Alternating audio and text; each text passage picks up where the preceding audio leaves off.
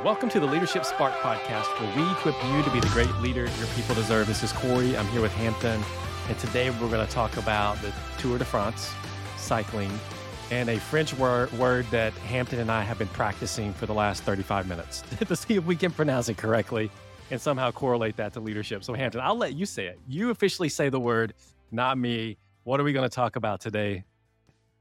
All right. So before I even say it, I know there's one, two, who knows, maybe, there's thousands of people that listen to this. So there could be more that is a French and cycling expert. So please do not hate me if I totally botch this, but the word is domestique.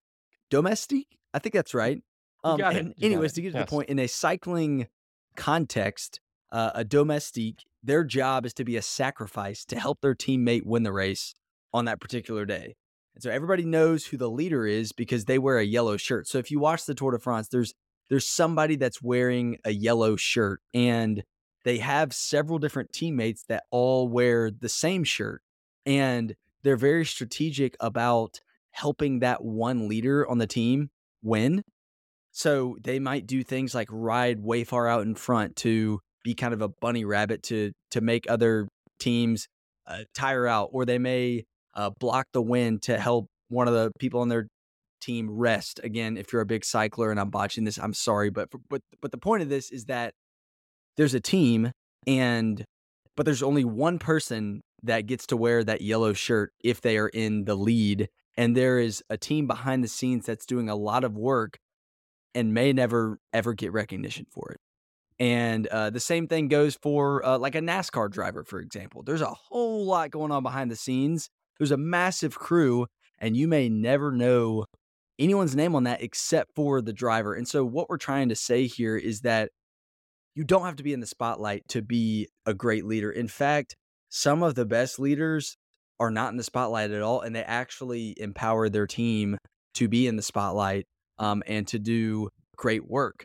And so again, if you look at these cycling teams in the Tour de France, there's people on those teams that have excellent character, excellent drive, and excellent teamwork, and they're forgetting about themselves. They're being selfless for the sake of the team and allowing somebody else to be in the spotlight. So I'm not going to say the word again, because for that one person that is a French critique, I don't want you to get mad at me again. But acting like that word is not going to hurt you as a leader. In fact, it's only going to help you.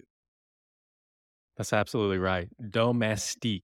Therefore, I put it out there in the public, Hampton, domestique. So it's just not you, brother. If someone gets mad at us, it's me as well. But so the go and do is to really think about that. Really think about ways that you can be that for your team, that you can propel your team forward. That are there things that you can do? I think one of the most important roles that a leader plays as part of the leader's job is to remove obstacles that are in the way. Like remove obstacles that are in the way of people being able to bring their best every day and do the work that you have brought them in to do, that they are the best in the world at doing. And so how do you do that? That is a domestique mindset is really what it is. And so we challenge you today to think about that and think about ways that you can manifest that in the world that you're living in. So go and do that.